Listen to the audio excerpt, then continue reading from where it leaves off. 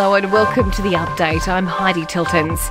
Tim Paine has broken down, announcing he will not lead the Australian men's Test side into the highly anticipated Ashes series. A sexting scandal dating back to 2017 has come to light, Paine becoming emotional as he reflected on how the incident has hurt his family. And it breaks my heart to know how much that I've let them down. They have always stood by me, been my most loyal fans, and I'm indebted to them for their support. Pat Cummins is expected to be unveiled as his replacement. Police investigating the disappearance of William Tyrrell have wrapped up the fifth day of their search of bushland on the mid-north coast. A piece of blue cloth has been found in scrub around 1 kilometre from the home where William vanished. It's been sent off for testing. Victorian police are investigating whether the attack on a young woman in Melbourne is linked to her father's stance on the controversial pandemic laws.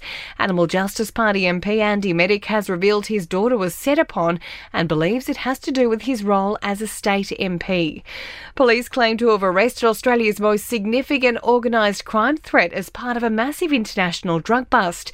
2 Sydney men allegedly used encrypted messaging apps to import more than 300 kilos of heroin from Thailand hidden inside paint drums. More than 38.2 million doses of a COVID vaccine have been administered since February. 91% of the Australian population aged 16 and over has received their first dose. Nearly 85% is fully vaccinated. The latest health data shows most injections were given in Queensland yesterday, followed by Victoria and Western Australia. And South Australia is opening up to fully vaccinated travellers from New South Wales and Victoria on Tuesday.